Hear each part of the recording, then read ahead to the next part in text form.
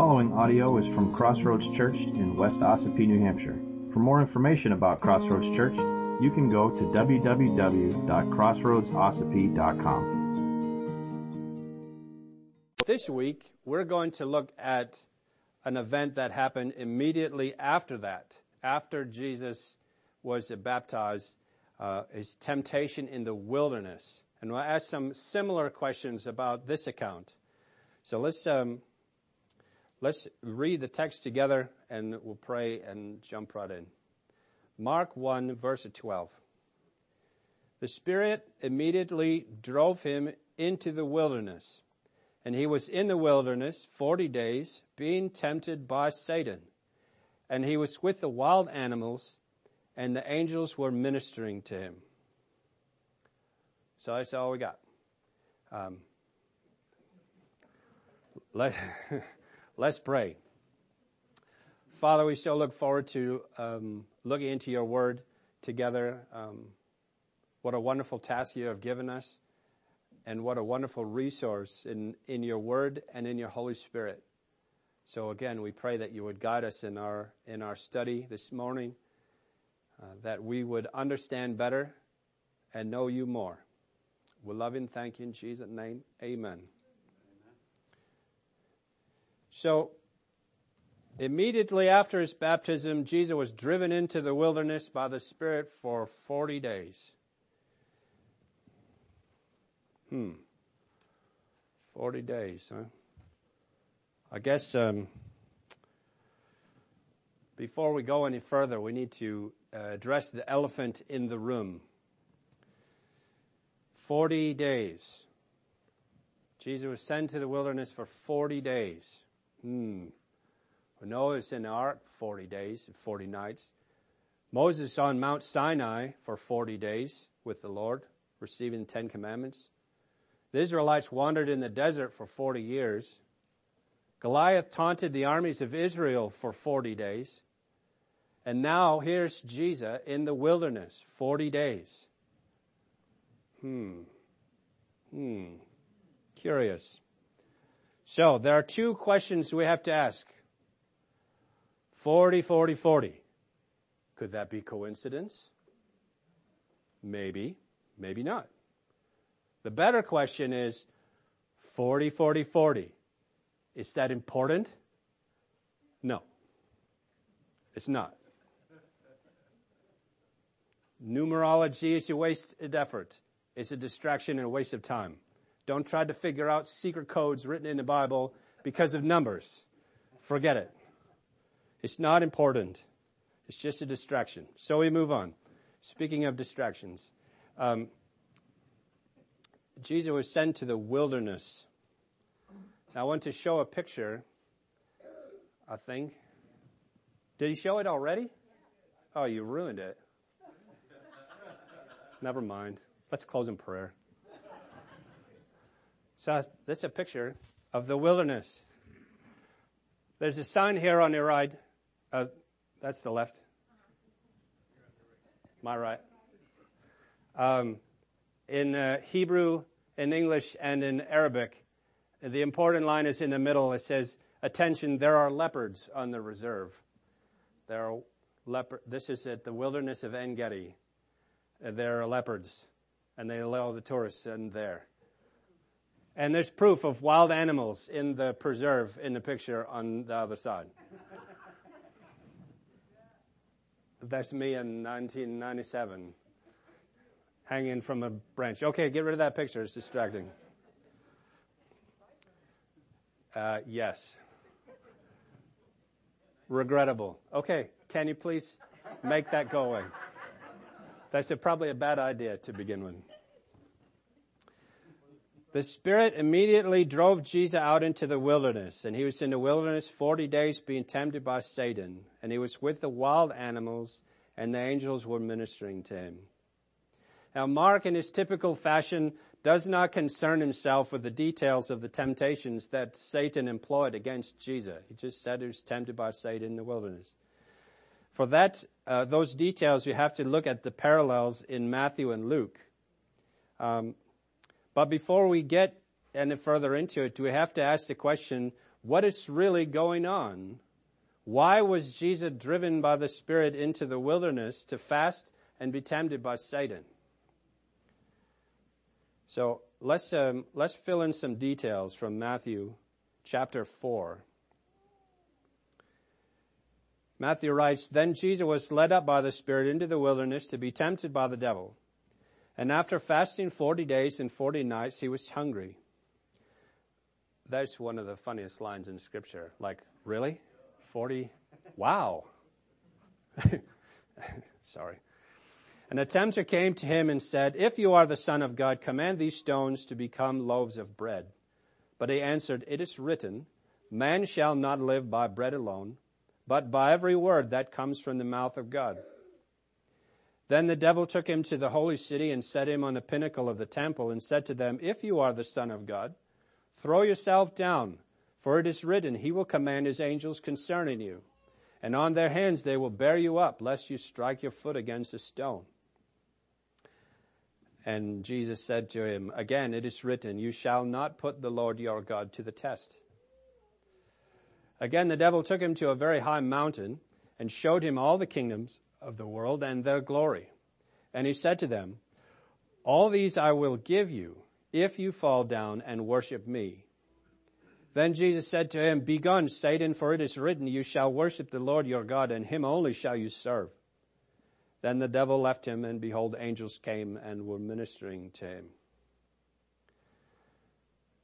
Now this is another opportunity to expose my own ignorance and assumptions about the Word of God. Always a good time.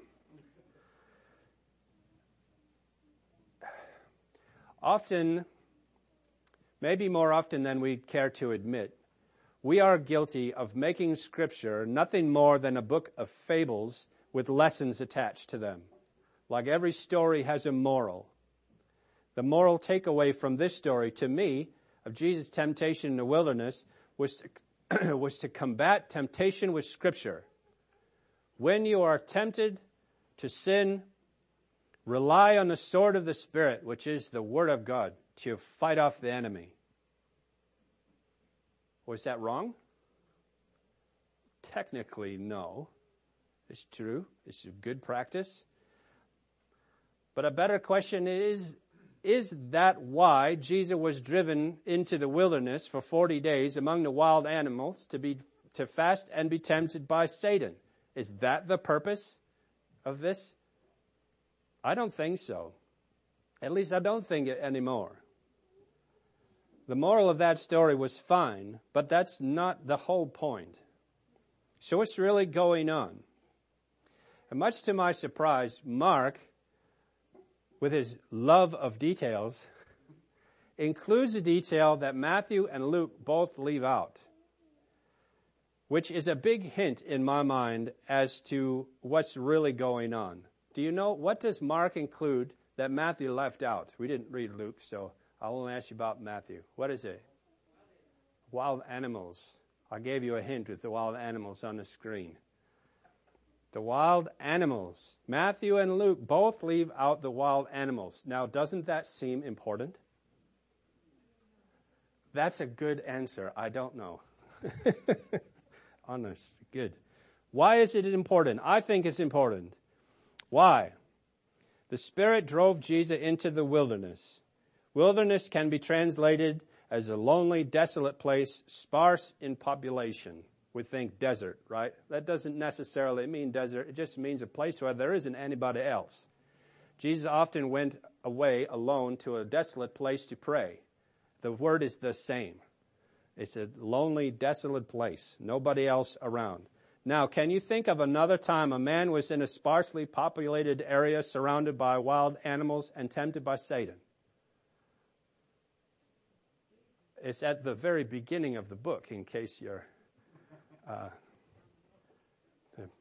the beginning of the whole book. The Garden of Eden. The Garden of Eden, where Adam and Eve were tempted by Satan. And there's nobody else around. So, now we're getting somewhere. This is way more interesting to me than trying to make sense of a bunch of numbers. Genesis chapter 3, verse 1 says, Now the serpent was more crafty than any other beast of the field that the Lord God had made. He said to the woman, Did God actually say, You shall not eat of any tree in the garden? And the woman said to the serpent, We may eat of the fruit of the trees in the garden, but God said, You shall not eat of the fruit of the tree that is in the midst of the garden, neither shall you touch it, lest you die. But the serpent said to the woman, You will not surely die. For God knows that when you eat of it, your eyes will be opened, and you will be like God, knowing good and evil. So when the woman saw that the tree was good for food, and that it was a delight to the eyes, and that the tree was to be desired to make one wise, she took of its fruit and ate. And she also gave some to her husband who was with her, and he ate. There is a very important theological principle about the role of Jesus. Jesus Christ is the second Adam, the last Adam. And what the first Adam lost among the beasts, the second Adam regained. Adam and Eve were tempted by Satan, and they give in. Jesus was tempted by Satan, and he did not. Adam and Eve had the word of God, the very words of God. They heard God say, Don't eat from that tree lest you die. They had the word of God and they ignored it. Jesus Christ had the word of God and he upheld it.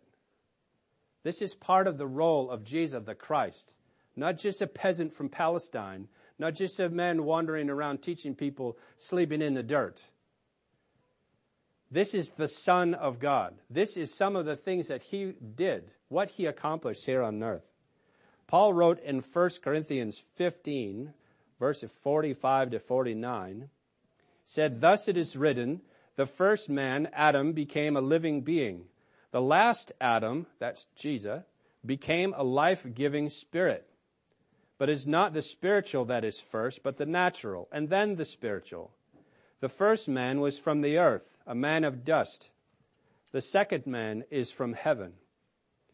As was the man of dust, so also are those who are of the dust. And as is the man of heaven, so also are those who are of heaven. Just as we have borne the image of the man of dust, we shall also bear the image of the man of heaven. John Calvin wrote that Jesus fasted not just to give an example, but to acquire greater authority. By being separated from the ordinary condition of men and came out of the wilderness, not as the man of dust, but as the man of heaven. Nobody can live for 40 days without eat and drink. You die. Jesus was stripped of all the strength the body could have and relied only on his spirit. It was miraculous that he survived fasting 40 days. So when we fast 40 days for Lent, I'm giving up chocolate for Lent or something like that, that is superstitious nonsense. You are accomplishing nothing. You're making yourself feel more spiritual, but you're not. You might as well carry a rabbit's foot. It's the same.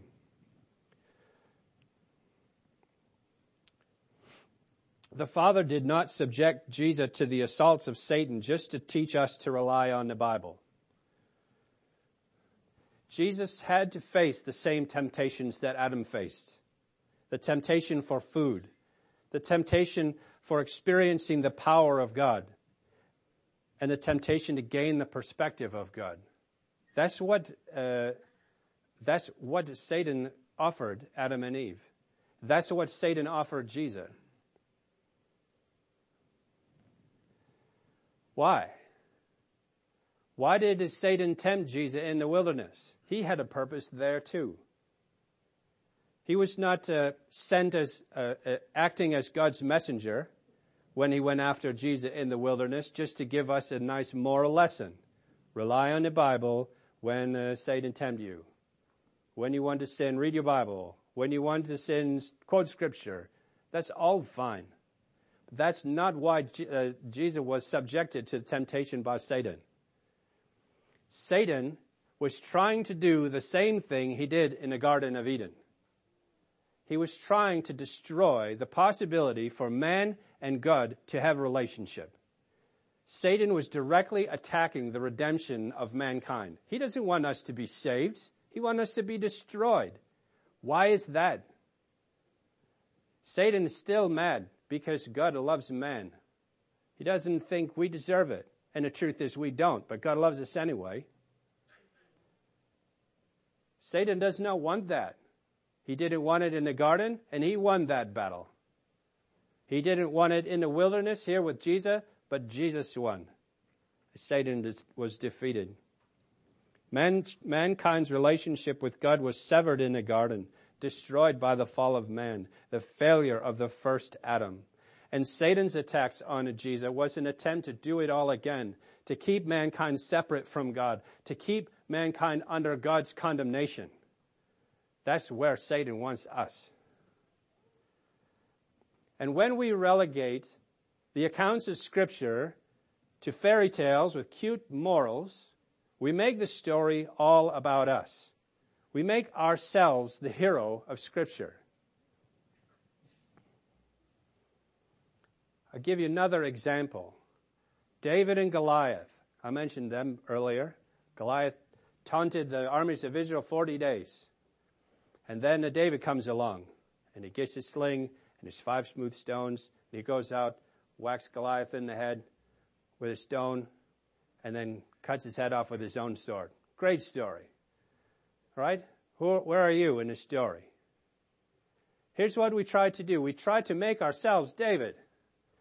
All I need is faith in God and whatever little tools He gives me, and I can go slay my giants. Wrong. Who are you in a story? You are the armies of Israel, shaking in your armor. Who is David? It's Jesus. He is the better David. He is the one that takes the tools from God and slays the giants. He is the one to go to the wilderness, tempted 40 days. All he has is the tools of God, doesn't have his own physical strength anymore. And he fights the giant and wins. We're not David. We're not. Jesus is. This whole book is about Jesus, not about you. It's not about me. Are we involved? Yes, absolutely. There's no redemption story if there's no one to redeem. That's us. But remember, we are the ones too weak, too scared to step up and fight. There's a whole army and one big guy. And the army, oh, he's too big for us. There's like a bazillion of you. He can't get you all. Right? It's like storming Area 51. They can't get us all. Right? Well, yeah, they can, and they did. But anyway, that's a freebie. Mankind is not the hero in a fairy tale. We're the damsel in distress. We're helpless. We're weak. We can't fight the battle ourselves. We can't do anything but whimper and cry for help. When we understand that, it elevates Jesus to a whole new place in our thinking. He does not owe us anything. He chooses to save us. Without Jesus to rescue us, we stand condemned because of our sin. That's the problem. Our sin, by our nature and by our choice, we stand condemned unless Jesus was to step in. Our condemnation because of sin is the bad news. And you can't have good news without bad news. That's not very popular in the preaching today. All we want is the good news. Don't tell anybody about the problem. Hey, good news, Jesus loves you. God has a wonderful plan for your life. That's great news. But unless we understand that we stand under God's condemnation because of our sin, there's no one that can rescue us except for Jesus. Until we understand that there is bad news, the good news really isn't that good. Because what does it say? Well, Jesus wants you to stop acting the way you're acting, stop your drinking and sleeping around and all that stuff. You got to clean up your act, be good, be nice to everybody. And I guess when you die, maybe you go to heaven. That doesn't sound like good news. That sounds like a bummer. Until we understand that we stand under the condemnation of God without Christ's intervention, we don't understand what good news really is.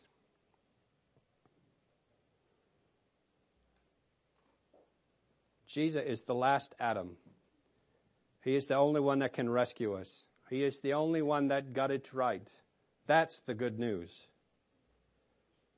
Paul writes in Romans 5, verse 12 through 19, says, "Therefore, just as sin came into the world through one man," that's Adam, "and death through sin, and so death spread to all men because all sinned. For sin indeed was in the world before the law was given, the 10 Commandments. But sin is not counted where there is no law. Yet death reigned from Adam to Moses, even over those whose sinning was not like the transgression of Adam, who was a type of the one who was to come. But the free gift is not like the trespass. For if many died through one man's trespass, much more has the grace of God and a free gift by the grace of that one man, Jesus Christ, abounded for many.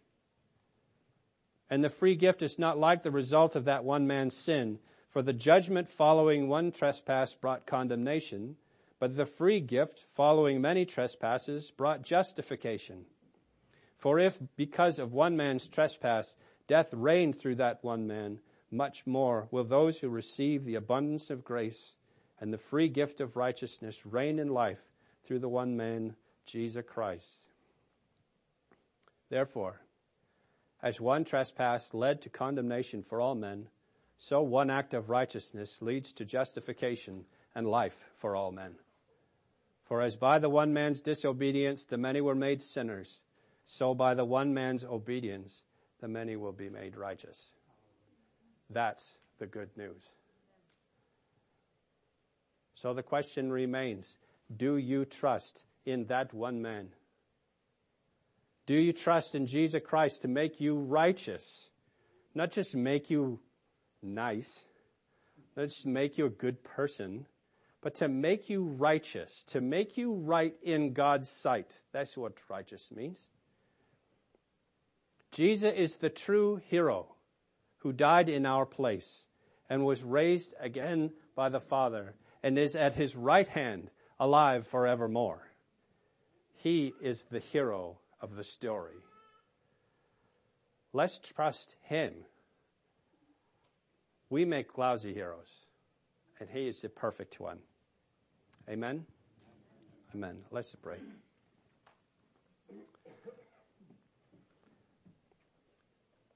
Lord, I thank you for the reminder that your entire word works together and makes sense as one. It's not all separate. It's not all cute stories with morals for us to live better lives. It's a story of what you are willing to do to rescue us from condemnation, to rescue us from the effects of our sin.